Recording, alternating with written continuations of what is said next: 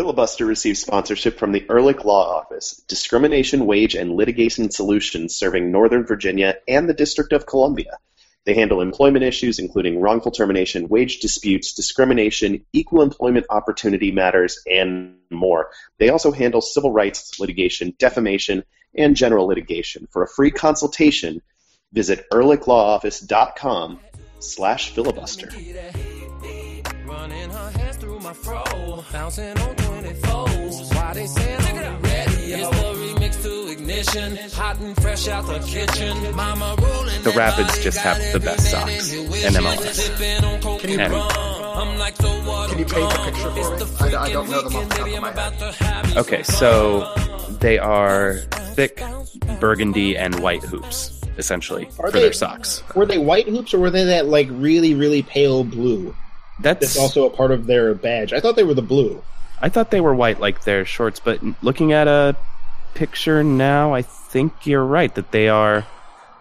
Their sleeves and shorts are white. Those are white. They're like from the knees up. They're like a burgundy Arsenal, where the sleeves are white and the shorts are white, but then the socks are burgundy and that baby blue that they stole from Denver Nuggets.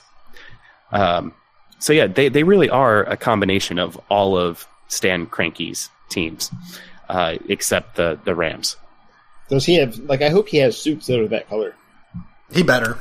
Yeah, and I hope he goes to polyester prom wearing them. Because polyester prom is a good thing that really rich people should do, right? Right? Anyway, Rapid socks, they look good. We need more hooped socks in MLS. It's really weird that the Rapids have, good-looking uniforms and such. It is. Because they are the Colorado Rapids. They should have the, least interesting uniforms of everyone. Burlap, perhaps? Beige burlap sacks as their... Just 100% khaki. I mean, they did go with that Caribou of Colorado throwback, not for on the field, but right. Which is kind of unfortunate because that jersey had tassels. It did. Literally has tassels on it.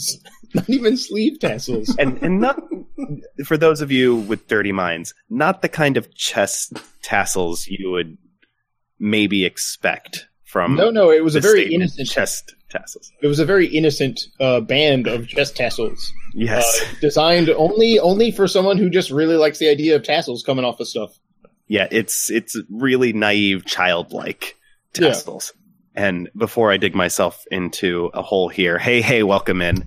This is Filibuster, the Black and Red United podcast. I'm Adam Taylor, joined as always by Jason Anderson and Ben Bromley. We are all from blackandredunited.com, where we write about DC United, the U.S. national teams, the Washington Spirit. We have a new Spirit writer. Go check her out on our site, and lots more. Tonight we are going to talk about DC United's scoreless draw in New England and their upcoming game against the Colorado Rapids. It'll be the home opener, so get your butt out to RFK to see it. And it just occurred to me that this, given DC United's reputation earned over the last couple of years, and given the Colorado Rapids' reputation and the scoreless draw in New England, this is not exactly going to be a high-powered show, but we think you should bear with us. And hopefully this next segment shows you why. Ben Bromley, what are you drinking? So, because of reasons, we had I have just finished my pre-game drink, which wasn't supposed to be my pre-show drink, rather. This is going to go very well. So I've cracked into my beer, which is Three Brothers Craft Brewing Hoptimization. It's warm out. I need a warm summery beer, and an IPA is always a good call. All right. How hoppy is it? Is it overly hoppy? I know you have been a hop skeptic on this show in the past. Well, my hop skepticism only comes when hops are in beers that shouldn't be hoppy. Okay. I like a really hoppy IPA because I'm expecting hops, and this is not, it's not punch you in the face level of hops, but it's a good hoppiness level. Okay. I am not drinking something with hops. My wife and I had a glass of red wine with dinner, and I decided to just keep rolling with that bottle of red wine. And so I am drinking, it's from my buddy's wine shop up in Brookland. It's Gran Passione Rosso. It's Italian red, and it's pretty tasty. It's 2014. Yeah, I can't read the label because it's actually in Italian. Ain't you fancy? Yes, I'm so fancy I can't read Italian. Fancy in the way that makes you illiterate at the same time. Exactly. I am fancy like old school nobility, and that like really old school nobility, and that I drink and I just don't care what it is. Clearly. This is going really well. Jason, save us. We're off to a flying start. If the answer is Jason, save us from this drinking problem, right? We're already lost. Oh yeah, you guys don't even realize it when you're saying it, but I'm like, no, you're done. One thing I wish I had, I'm going to go and take us straight into the worst territory than we're already in. A friend of mine has a friend that acquired a product called Buckfast tonic wine a couple days ago. Oh God, you were tweeting about this. Yes, because when he told me, I went into like a virtual panic about how great this product sounds. You immediately, you had never had this product, and you were suffering from withdrawals. I have never seen it in person. I've never been in the room with Buckfast that I know of. And yet you suffered from withdrawals. In the heart. My heart was heavy for it. Buckfast tonic wine is a wine made in England that is popular in Scotland. It's 30 proof, I think. I believe that's correct. 30 proof. And it's caffeinated to the extent that it has more caffeine than Red Bull on a like per gram weight ratio. It's not quite as caffeinated as coffee, but it's close. And it comes in a full wine bottle, and you buy it for like $10. Apparently, and this is the European the price. If you're in Scotland, you pay like $10 for it. And because it's high proof wine with caffeine in it, you can imagine what happens. People become lunatics, and apparently its Wikipedia page mentions that it is associated in Scotland with chav culture and stupidity. The things it is associated with. It is the most Scottish of drinks in that respect. But it's not Scottish is the funny thing. It's made in England, but it's popular in Scotland. Anyway, I do not have Buckfast as of yet. One day I will do it. We will have a show in which I am drinking Buckfast, and it will be the worst show we've ever done. I actually have a much fancier product. I have Hoig Brewery's Delirium Nocturnum. Oh, nice. Which is one of the best beers on the planet. It's glorious. I like it better than their Tremens. I prefer this. 8.5% Belgian ale. Of Belgian goodness. Yeah, it's awesome. You're even drinking it in a fancy glass. It's the fanciest beer in the house, so I got my snifter. But I will say, it's an IKEA snifter. It was like a $2 snifter I bought on a whim at IKEA. So it looks fancy. It makes me look fancy, but it is not fancy. It's from IKEA. How can you not buy an IKEA snifter? That is exactly why I have it. The contradiction. $2 snifter. It is a contradiction in itself. It shouldn't exist. And yet it does, and that is glorious. I probably should have brought more than one. Yeah, you should. You only bought one? Yeah, it was an impulse buy that I didn't think through before or during or after. I just was like, oh, I want that, and I grabbed it, and that was the end of my thought process. Hashtag adult. But they're so cheap, you should have gotten two. I've had this thing for like 5 years. You're talking to a past Jason that was like just pure impulse. There's no like, oh, what if I had more? It was just like, me want a snifter, and Jason, there it is, like $2. You were 27 or 28 5 years ago. It might be older than that. I don't even remember. I know I got it a while ago, and it's always been there. I didn't even have something that was good for using a snifter for at the time. I did not have the proper alcohols for snifter use. I just was like, I want a snifter, and there it is. Before Jason was, IKEA snifter has always been.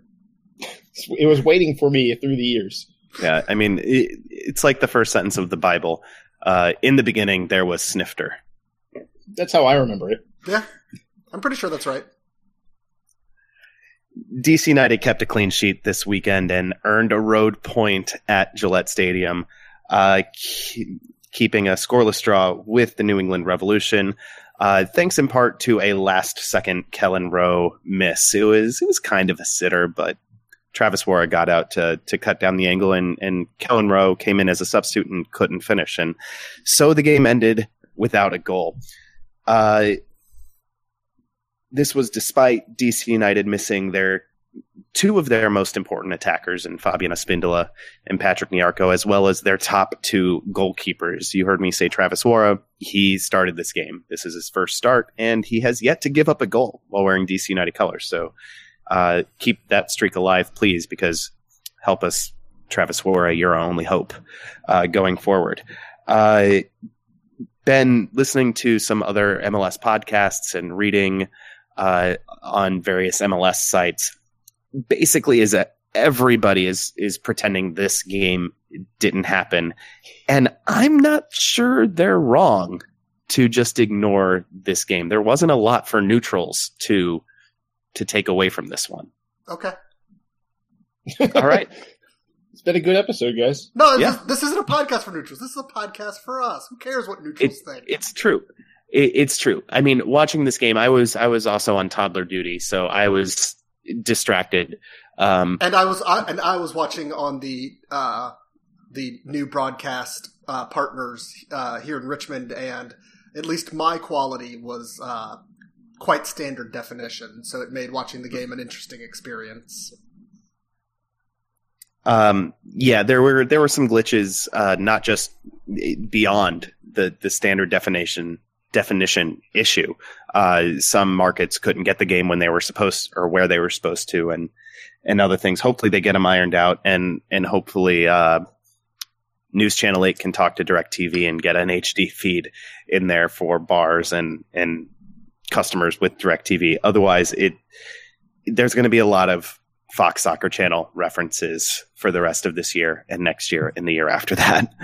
Which is, it puzzled me because there were people watching on News Channel 8 with various other providers that had the same kind of problem Ben's talking about. I got News Channel 8 with Fios in Anne Arundel County, and it was not like perfect HD, but it was close to it. It was a lot closer to it than Fox Soccer Channel levels of video. So the better quality video is out there. I just don't know enough about this as to understand why I got it, but other people didn't. I think part of the issue is Fios carries basically everything in HD. If it's on Fios, it's probably pretty much in HD. I think some of the cable systems in DC carry News Channel 8 in HD, and it depends on your cable channel. And unfortunately, if you have DirecTV, you're just getting it in standard def. That's just a DirecTV issue for News Channel 8. Yeah, I think they'll be able to work at least a lot of that out. It's the first game. Yeah, I think they'll be able to figure it out. They've got two or 3 weeks before the next game that's on. That's not national. Yeah, and the Sinclair Broadcasting does some other team. They do what RSL. They do RSL games, and RSL games are always available in pretty good quality. I've never seen any real issues from the RSL fans I follow. So it's something that they know how to do there, that it'll probably just take a little growing pains, I would expect. Yeah. Right. I mean, the games that are on WJLA, ABC7 are going to be in HD. That there's no question about that. I just think that DirecTV is not likely to devote more bandwidth to News Channel 8 for 20 soccer games, not even 20 soccer games in a year.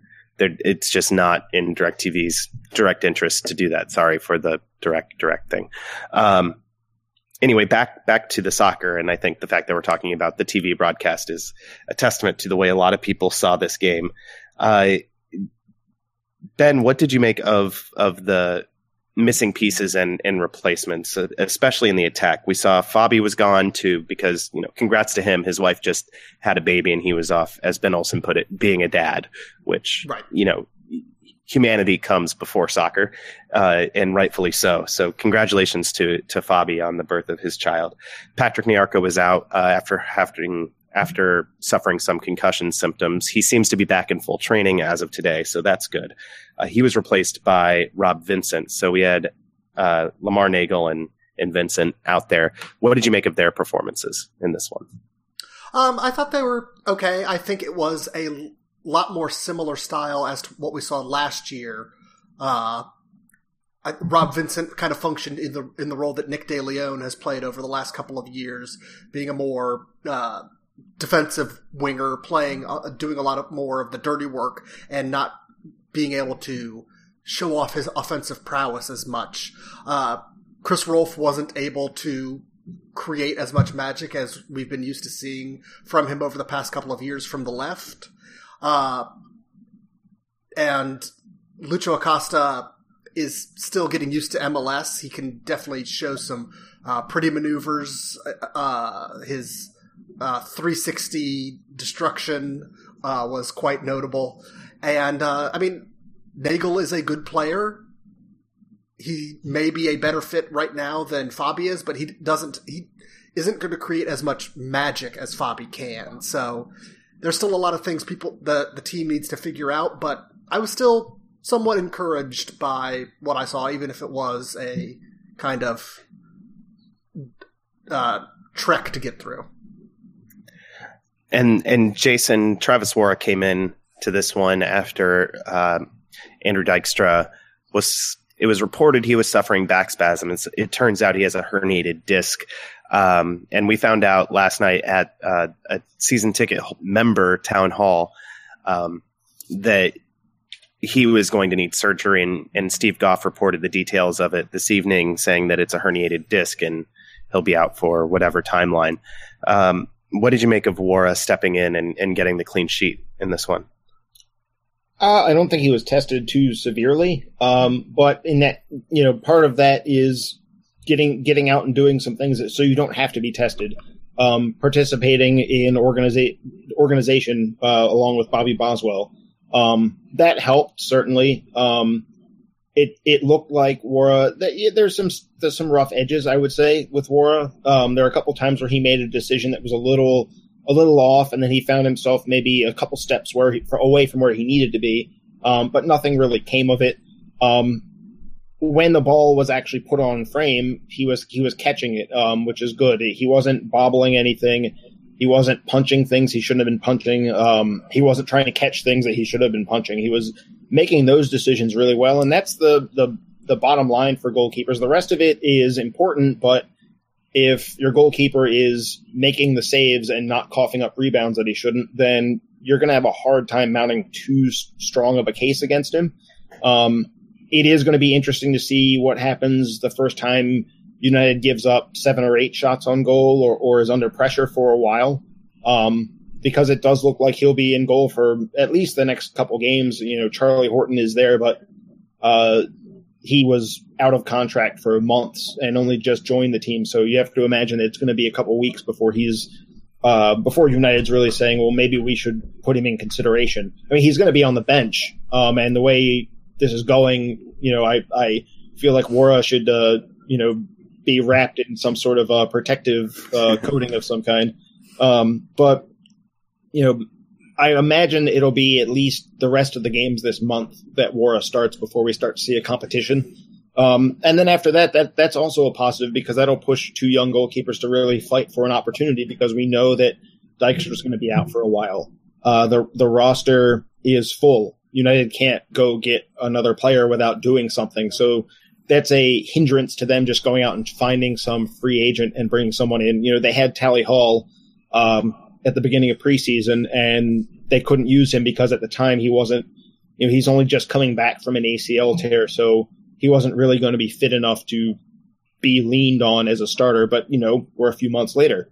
That might change things, but you can't just go sign him and that's that. You've got a roster issue that's preventing them from doing so. So, I think Worra, for his reputation, he's a young goalkeeper. He's a third string player. He's only got 132 minutes of, or no, 122. It's 122. Right. Minutes at the MLS level.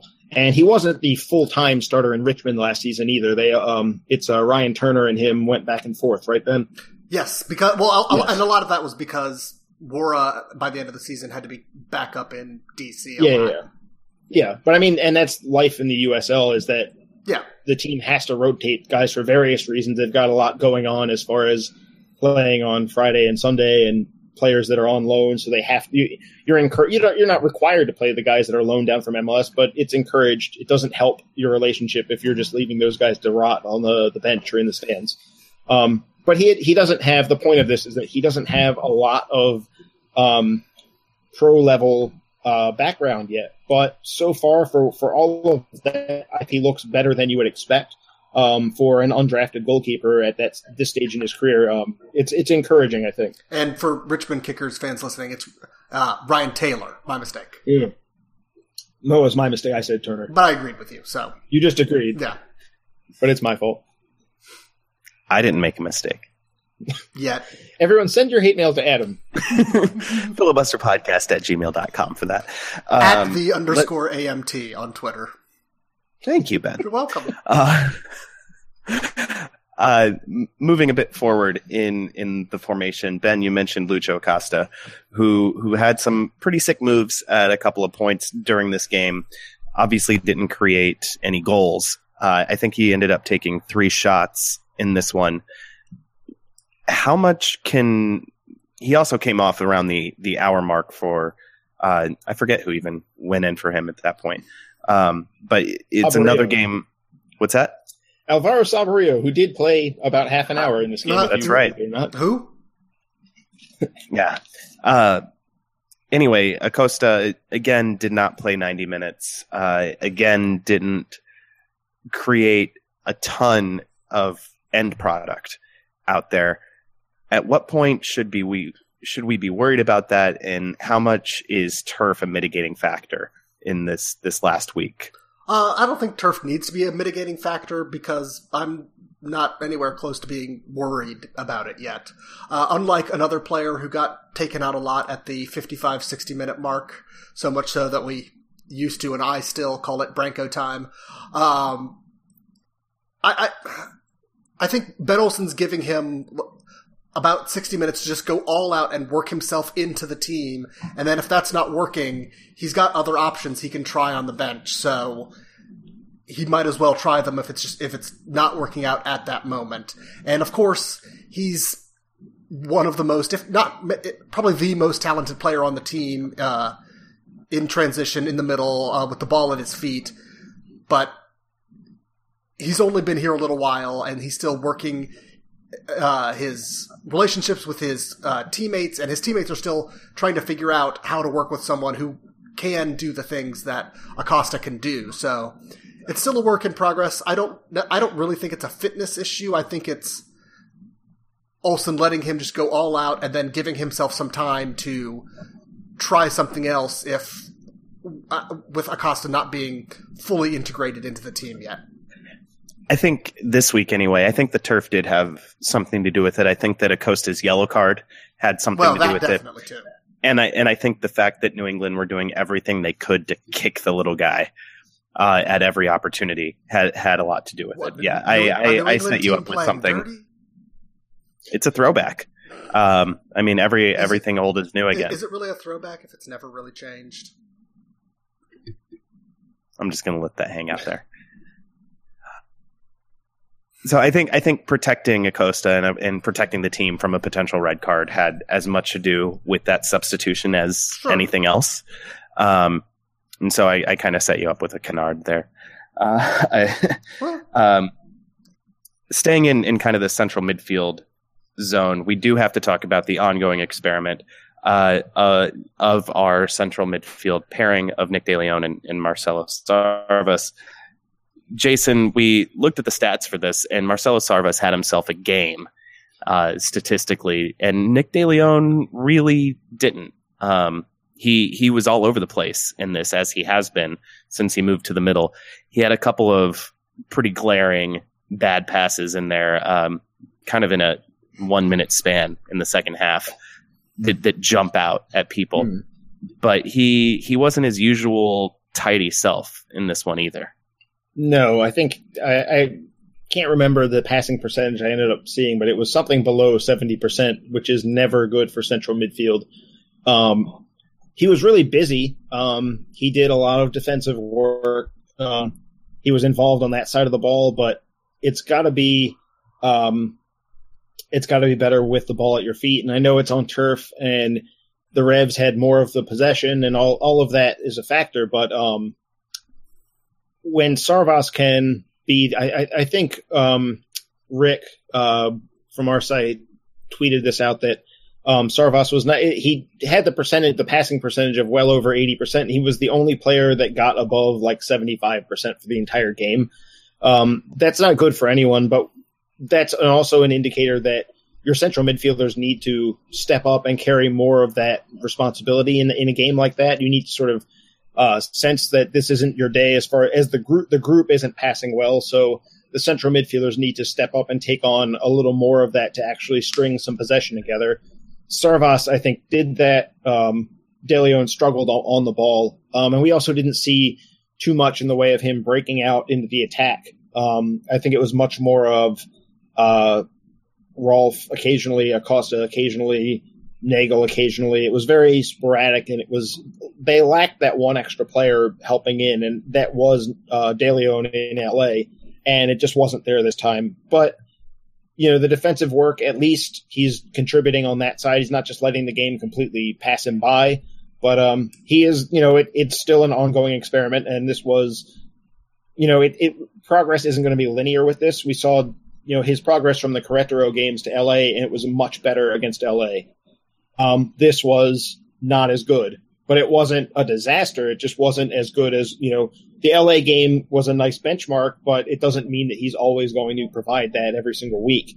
It might be months. It might not ever happen that he can provide that every week, but that's the goal. That's what a good De Leon performance in central midfield is supposed to look like, is especially what he looked like in the first half of that game. That's what we need to look for. And this was a step down, but not like a jump off the cliff. Yeah, I think that's a great point, that it won't be linear. There'll be,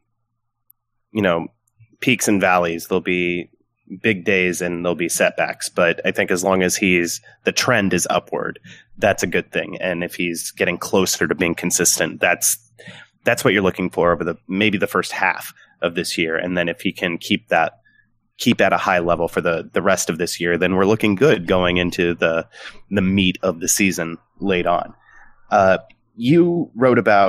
Jason, you wrote about the subs in this game, mm-hmm. Miguel Aguilar and Julian Buescher, who both had pretty promising moments and almost combined for a game winner right after Aguilar came on.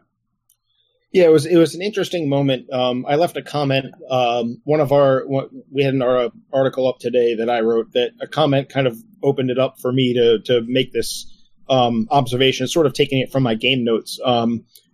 There was a moment after Aguilar came in where he was coming in and he was going to go out on the left. It was pretty obvious that was the idea, because Buescher was already in, Saborio was up front. So he was coming in for Nagel to go to left midfield. But he came in and he didn't immediately go across the field to the left. He was subbing in from the right, what would have been right midfield. He would have had to go all the way across. He came in and instead was briefly playing. He's basically standing near Saborio, and Buescher jogged over to the left. And it was during that span of play where Aguilar faked Jose Gonçalves to the ground and very nearly set up I'm sure, it's a 9 times out of 10 Buescher scores if that ball falls to him. Javon Watson deserves a lot of credit for the block he made to prevent that pass from being connected. But it did give me an idea, not so much for Buescher. He doesn't really belong on the left wing, I don't think. But for Aguilar, it's one more avenue for playing time, with him playing as a forward rather than on the wing, because when you don't have Acosta in the game, we don't really have anyone that has speed and dribbling ability down the middle. We don't challenge teams that way. De Leon is the best thing we have for that right now, and he's doing that, as we just talked about, pretty sporadically at this point. He's still learning a lot of other central midfield stuff. So if Acosta isn't in the game, having that sort of wild card element in the middle, not just on the wing, but in the middle where it can hit you from more angles than a winger can, it's an interesting tactical possibility for Aguilar. It might open up the chances of him playing a little more, because he brings something to the table that the rest of United's forwards don't bring to the table. I also like the knock-on effects of that, because I know Ben Olsen has been, I think he he's only put Julian Buescher in anywhere but the 10 spot once as a substitute. Right. And I like Buescher better a little further from goal. I think he's a little bit more effective when he's got space to pick out a pass. And I think that late run, like we saw in this play that you're describing, that late run can be devastating, and he can recognize it. And I think really quickly, especially for a young rookie like he is, that recognition is there and he can get to the spot. So I like him a little further from goal for those reasons. And if we're putting Aguilar in as a second forward, off the bench, then that means Buescher can't take that spot, and when he comes in, it's going to be for De Leon or for Sarvas, which I like a lot more than him coming in at the 10 spot. Yeah, and it's more. First of all, it's probably at this point much more likely that it's De Leon that comes out rather than Sarvas, who I think at this point has. It's not a great situation for United, but he is right now indispensable. Like, if he picks up a red card against Colorado, I don't really know what they're going to do in the game against FC Dallas. Please, if you're listening, Marcelo, do not get a red card against Colorado. Please, also, you probably... This just got really ominous, Jason. You just took us to a really dark place. He probably has better stuff to do than listen to us, if we're being honest. Thanks for listening, everyone. But I think we can all admit that we're glad that players aren't listening to the show. Cut his mic. But with Buescher coming in as an 8, I think that's something it's going to come up at some point, especially in a home game. If United is trailing, I think we could see him step in for De Leon, and it's a sign that United is going to go on the attack. I think I'm inclined to agree, Adam, that Buescher belongs a little deeper as an 8 rather than as a 10. I don't know that Olsen's ready to try that in a tie game on the road. But if we're talking about, the 70th minute against Colorado at home, we might see that this week. We might see that sub get tried, because if you're sitting at 0-0 or 1-1 against the Rapids, you need to find a win in that situation. They're the Rapids. They've changed, but they haven't changed that much. You got to go for the win there. And whether or not Aguilar is in for Acosta, that's just more of a thing that I would like to see repeated rather than just as a 90-second gamble and then you switch back to normal. Whether it really doesn't matter who the personnel on the field is at the time. That would be a good offensive substitution for United. I think it would open up the field and it would pin teams back. It would be a risk. You are opening yourself up in central midfield. You're losing a little bit of defensive work rate, a little bit of defensive, just good sense on where to be on the field. But if you're at home, the 3 points is worth the gamble over just settling for a draw. That's the whole reason soccer changed the rules to 3 points instead of 2 points for a win, is to encourage teams to go for it. And in a game like this against the Rapids, you really ought to go for it if you're sitting. Personally, I hope that the game is settled by the 70th minute and the Rapids are done and United just knocking it around. That would be great. But if it's 0-0 or 1-1, or if the Rapids are winning, I would encourage that sub. I would like to see Buescher get in as one of the two central midfielders rather than playing in the Acosta role. I'd like to see a situation where Acosta and Buescher are in the game at the same time, because I think that would really be a challenge for opposing defenses. It is risky, for United's back four, but there are going to be times where you have to take a risk, and at home in a game that you should be winning, you should be looking to take some risks. And we'll talk more about that game right after this. Stick around. This is Filibuster, the Black and Red United podcast.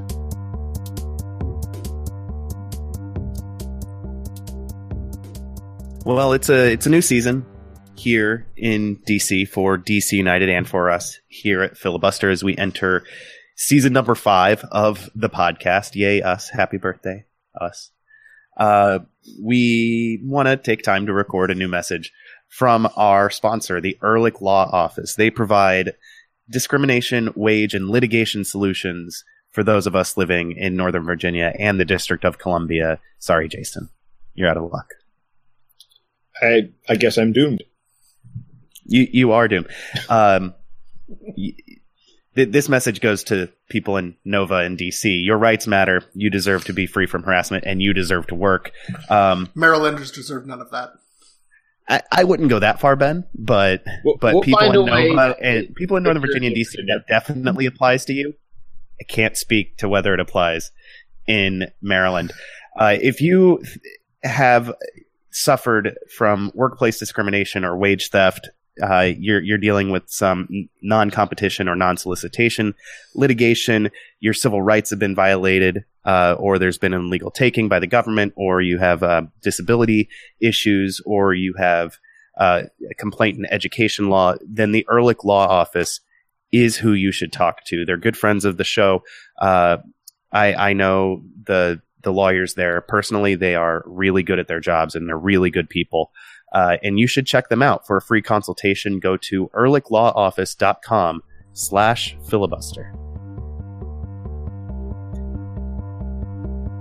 Welcome back to Filibuster, the Black and Red United podcast. It's time to talk about the PIDs.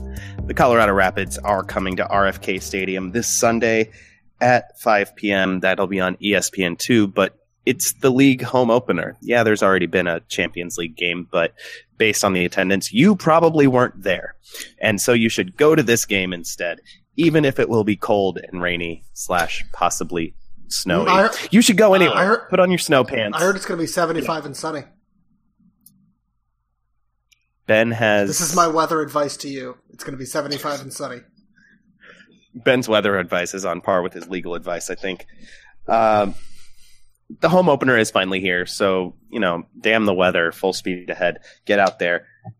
My question, Ben, and I mentioned this earlier, and I'm sorry to go to you with basically the same question to start off both segments. Why the hell did ESPN pick this? Given the reputation of DC United last year and the Rapids last year, if you are ESPN, why are you picking this game? I don't fully understand it myself. And I'm a huge DC United fan, and I will watch them no matter what. I don't know why ESPN picks this game, given the Rapids were the stingiest defense in MLS last year. I mean, at some point they probably have to pick a lemon just because the way the contracts work out, and it's probably better for them in the beginning of the year. And I haven't analyzed the rest of the games this weekend, but it's probably some sort of scheduling thing. And sometimes you take a gamble. Sometimes a game looks like it's not going to be any fun, and it turns out to be a lot better than you expect. So, yeah, that's probably fair. There are some actual rivalry games here, though. There's a Cascadia game. There's LA San Jose. Portland Salt Lake game looks like it'll be a lot of fun. So does Dallas Montreal. I'm excited that this will be on TV because hopefully DC United can hang 4 or 5 on Colorado out of nowhere, and that would just be delightful. The last time the Rapids came to RFK, it was 4-2. So there you go. Maybe that's what they were looking at. Also, and Dylan Cerna scored that ridiculous midfield goal. He had a ridiculous shot from long range and like full volley from close to midfield and the sideline. Also, it's the Rapids. Maybe ESPN was just like, who knows what Pablo Mastroeni will do? That's a good point. We literally have no idea. He was the craziest manager in MLS until Patrick Vieira came along and brought back the W. Not a crazy in a fun way, though. No, that's true. He could have some. He could have some fun facial hair. All right, I'm trying to think. If Patrick Vieira through 2 games is crazy like Willem Dafoe in Boondock Saints, what is Pablo Mastroeni crazy like? I don't know. He's crazy like...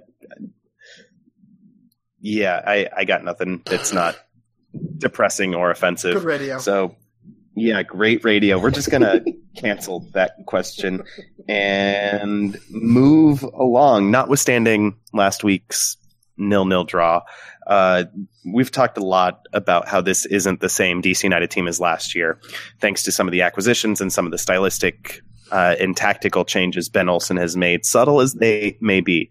Jason, is this the same Colorado team that allowed the fewest goals in MLS last year? Kind of. Some of the stuff they did last year that didn't make any sense is still in place. They're still playing the same formation with the same level of caution.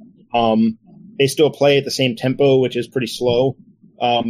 They talked before their game against the Galaxy. They had a sideline interview with Mestro, and he said he wanted to control the tempo and force LA to run for 90 minutes at the altitude. And the Galaxy almost escaped a game that they clearly just did not want to be a part of. The Galaxy wanted to turn up in Denver and just accept their draw and go home without ever taking the field.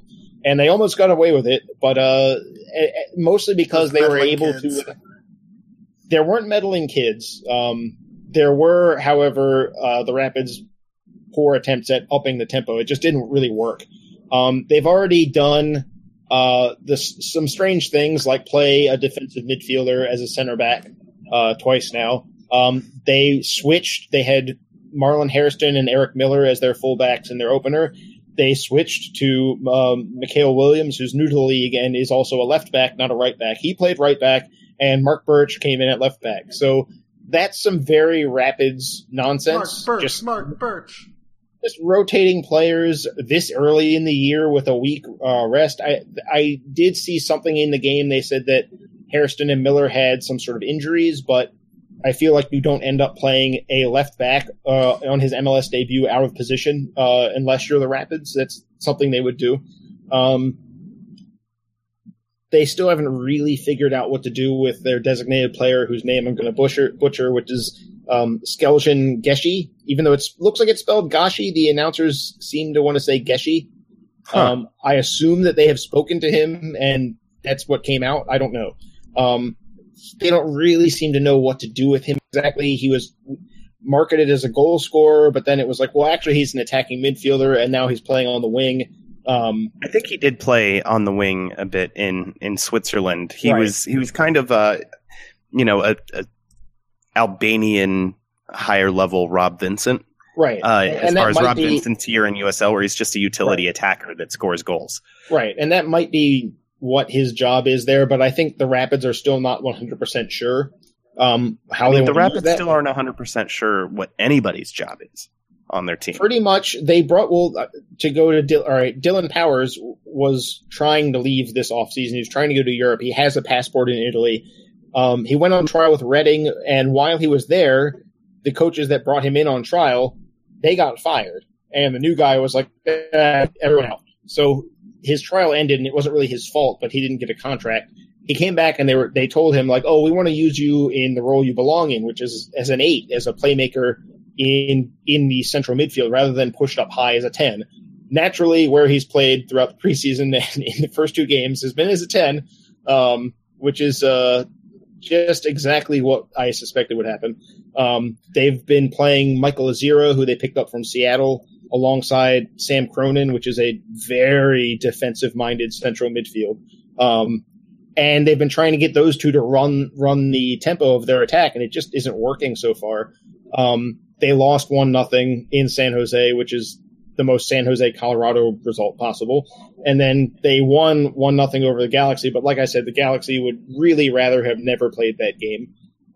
So in a lot of ways, I was like, there's some new faces, but this is the same old Rapids, in terms of their plan, in terms of their intent, in terms of the strangeness of their lineup.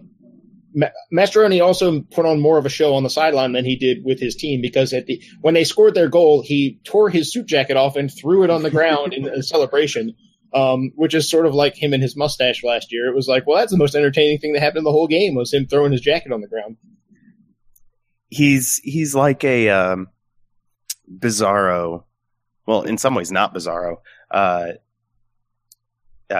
Mourinho, where he is the story to take the pressure off his team, or just because his team is nothing to talk about. I did want to talk a little bit about that game against LA that they won 1-0. Marco Papa scored the winner in extra time. Deep into stoppage time. Yeah. 95th minute. Yeah, and if you were Bruce Arena, you were convinced that there only should have been 3 minutes of stoppage time in that one. So, for whatever reason, they did win. And Marco Papa is the reason for that. Reason to think Marco Papa could be a difference maker more than just, deep into stoppage time and at random moments. Could they actually figure out a way to play around him, or is this going to be Pablo Mastroeni just finding something that might work and running the other direction? No, I think that's the plan. I think they brought him in to be a starter and to add an element to their attack that was missing. But then during the offseason, there was a strange incident that hasn't even been cleared up yet, in which he was stabbed. No one really knows what went on with that, but he was stabbed, and so he missed most of the preseason trying to recover from that. He actually, if I'm not mistaken, didn't play at all. No, he played the last 10 or so minutes against San Jose. And then in this game, he came in a little more, I'm trying to find my notes, 67th minute. So he came in about 12 minutes earlier in this game. So I don't think he's at starting. I would be really surprised if he was given a start. He's probably only at 30 to 45 minutes fit at this point, which as a road team, you don't really want to roll the dice on having to sub a guy at halftime. You'd rather bring that guy in off the bench. But he's definitely going to be an element. He's going to make the Rapids attack better because he's so unpredictable. There are going to be times where they suffer because of it, because he doesn't really defend that well. He's not as lazy as people think defensively. He just doesn't take up good positions. He doesn't make good decisions defensively. But he's not lazy. He's just bad at defense. Yeah. That really is what it comes down to. And the Rapids are going to have to learn how to cover for him. But if they're on the road and they're losing, you can be, even if it's a draw, you can be sure he's going to come in and it's going to change things for them. And it's going to make them more dangerous going forward because he's a threat to shoot from long range. The Rapids are, one thing they did do, and it was actually useful, is they were switching their wingers a lot in this game. Geshi, Dom Baji, they switched back and forth a bunch. When Papa came in, he subbed in, and then only a few minutes later moved out to the other side. And then after a few minutes, he came back to the right again. He scored the goal attacking from the left. So there's a lot of interchange between those two positions, and that's an element that I'm a little worried about. That they switch around so much that it might make Papa especially a little unpredictable, because even though he's only got one good foot, and even though he takes plays off, he still finds a way to always provide a threat, whether it's as a passer or a shooter. So I think we're going to see him. I think it's something to worry about, but at the same time, you can contain Papa if you just, if you outwork Papa, if you're always tracking him, he doesn't really do much to fight himself loose. He's more of a guy that you need to give him a pocket of space before he can create something. So I do want to talk more about their new DP. Shkelzen Gushi is the pronunciation guide on the Rapids website. So I'm just going to go with Shkelzen Gushi. You said it, not me. He came in as a goal scorer. He won the Golden Boot the last 2 years in the Swiss First Division. So that's a pretty good resume. But when he left the Swiss League this winter, they were halfway through their season, and he had very few appearances. He, for whatever reason, I don't know if it was a coaching change or what, kind of had fallen off the radar despite winning the Golden Boot the last 2 years. And he has 6 shots in 2 games and only 2 shots on goal, no goals over those first 2 games. Ben, do you think some of that's a product of being the Rapids, or could he be a flop? I know it's very early to say that, but is there a chance that he came in and his resume is more than the player that he is at this point?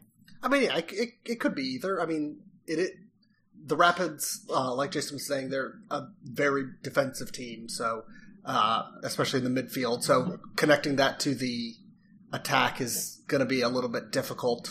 But also, I mean, the Swiss League is fine, but it's not one of Europe's top leagues, so it's not a guarantee of future performance in MLS. So, and even players with good resumes, we've seen flop in MLS just because MLS is kind of a peculiar league, and there's not a lot of other leagues, especially in Europe, that correlate well with it. So that's not to say people can't perform well, but it's a much different league than a lot of people give it credit for. So them being the Rapids make me think it's going to flop, but just regardless, but I don't know, it could work out.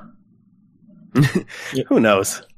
It was interesting watching him play because it seems like he's not sure what to do with his teammates, which is, understandable. He's only been there for a little while. He didn't spend the whole preseason with the Rapids. But it also seemed like he's very quick to settle for a shot from outside the box. It seems like his choice metric goes to shot pretty quickly, when it maybe should include take a pass or take one more touch or show some patience. I think he shifts to shoot mode very quickly. And that might be good. That might make him hard to defend, but it also might make him a guy that teams are like, yeah, just wait for him to shoot and, let it go to your goalkeeper, because he's probably not going to beat your goalkeeper from well outside the box. And I think both of his shots on goal were against LA, and they were both from like 20, 25 yards. And Brian Rowe dealt with both of them pretty easily. He did hit it with power. And so as far as that goes, it's not like he's bad at it. But it's not really a good strategy if you want to score a bunch of goals. You only shoot from long range. It turns out it's kind of low percentage. In fact, that was what most of DC United's defense was based on the last couple of years, is letting teams shoot from distance. Right, like giving since it's March Madness starts tomorrow, giving teams the 3 rather than letting them come inside for the 2. Well, not giving them the 3 so much as giving them the 35-foot. Yeah. 3-pointer. Giving them the dumb shot you're like, yeah, okay, great. Yeah, and unless the other team has Steph Curry on it, that's a good plan. It's college basketball. Steph Curry would obviously be better if he went back and played more college basketball now. He'd score like 70 points a game. He was pretty good when he was in college, too. Yeah. He wasn't what we think of as Steph Curry now, but he was pretty good. We know. Whatever, Ben. William and Mary's never been to the tournament. What do you know about college basketball? My parents are Indiana fans. I was going to say, how many championships have Purdue won compared to Indiana? And give me a second. How many of them were in your lifetime? One. I was just going to say, Ben, you've recounted on this show that there were 4 teams that had not made the tournament, and William and Mary being one of them. But if I'm not mistaken, Stony Brook was also in that group until this year. And so Stony Brook is in the tournament. The ranks fall to 3. No, Stony Brook has not been Division 1A that entire time. So they're not one of the Wait, 1A is only a football thing. Okay. Division 1 is basketball. Yes, fine. So they aren't one of the 4 that have been around forever that haven't done Correct. it. It's William and Mary, Army, Citadel, and Northwestern. Okay. But anyway, now that we've taken a significant college basketball turn, it happens. I think people really want us to hear us debate more Indiana college basketball as well. Yeah, I mean, think those pants they wear are dumb. I actually don't. I like the candy striper pants for them. And I really don't have that much anos for Purdue. I liked Purdue when I was in high school. And Purdue's a fun team to watch. They've got the inside-outside game. They have a great front court. Anyway, Jason, how do you beat the Rapids Jason, right now? Please save us. God help us all. I think the main thing for United specifically, I think they need to press. Jared Watts I mentioned a defensive midfielder playing center back. That was him. I think he's a little too pleased with himself on the ball. I don't think he has the ability that he believes that he has, sort of a Dejan Jakovic situation. Axel Højbjerg, and yes, his name is spelled Sjoberg, but somehow in Swedish that comes out as Højbjerg, according to the Rapids. He's not very good on the ball. If they make a switch there, they bring in Bobby Burling. Bobby Burling isn't good on the ball either. Michael Azira is the guy checking back to bring the ball off of the defense. He's not particularly good on the ball. Sam Cronin playing a little higher up. That's not really where he belongs. He should be where Azira is. This is part of the confusion of watching the Rapids, is seeing players in spots where it just doesn't make any sense. Mark Birch. Mark Birch is out there, and we all know what he's doing. He wants the ball to go to his left foot so he can play it over distance, but that takes him forever to set up. You press it, and it makes it hard for him to do that. Or you run at him with the ball, and Freddie Montero demonstrated he will just trip over himself. Mikhail Williams is, I think, a 21-year-old coming from the Trinidadian League, playing out of position on top of that. So you want to press them. You want to press up high, punish the fact that they're bad at playing at any kind of high tempo. Regardless of what they talk about wanting to do, they're still not good at it.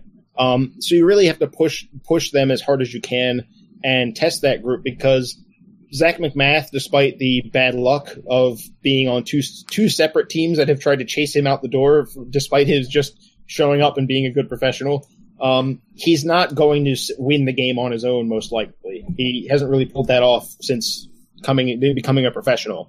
So if you press them, you're going to get chances. It's worth the risk, I think, against them to take a higher line.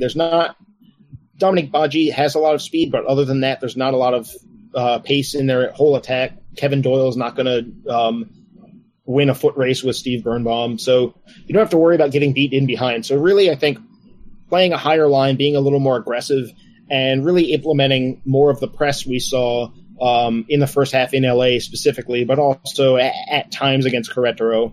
I think that is the way to get this job done, because I look at the Rapids and I still see a team that's they're vulnerable if you make them play at the tempo that they're uncomfortable with. If you get them out of their sluggish way of playing, you're going to get them into a game that they don't want to play. If the game is slow and kind of a scrap, then they're going to be comfortable with that because they're not particularly dangerous going forward. They're not good at moving the ball quickly from defense to midfield to attack. So forcing them to play a little more in transition is going to be, I think that's the best way to get it done, is to just make it a higher tempo game.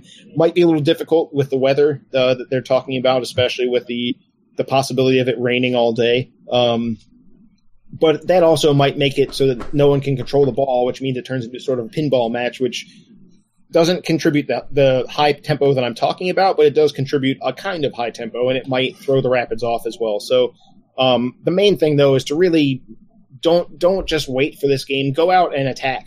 Go out and press the Rapids and force them to overcome some pressure, because I don't think they're up to that job. This year's United team has been more likely and more willing to press, so hopefully that does come about. Ben, anything before we sign off for the night? You can't wait for it, wait for it, wait. What you're saying is DC United should not throw away their shot? Exactly. Thank you all for listening. Find us at blackandredunited.com. Find us on Twitter, blackandredu for the website, at filibusterdcu for the podcast. Send your emails to filibusterpodcast@gmail.com. We are on iTunes. We are on Stitcher. Find us on SoundCloud. Mostly, though, when you're tailgating in the rain and the snow and the muck and the cold on Sunday, tell a friend about the show. It hopefully will cheer you and them up. We will talk to you real soon. Until then, for Jason and Ben, I'm Adam. Say goodbye, Jason. Goodbye. Robo-juice. Hot and fresh out the kitchen. Mama rolling that body, got every man in here wishing. Sipping on coke and rum. I'm like, so what? I'm drunk. It's the freaking weekend, baby. I'm about to have me some fun. Bounce, bounce, bounce, bounce, bounce, bounce.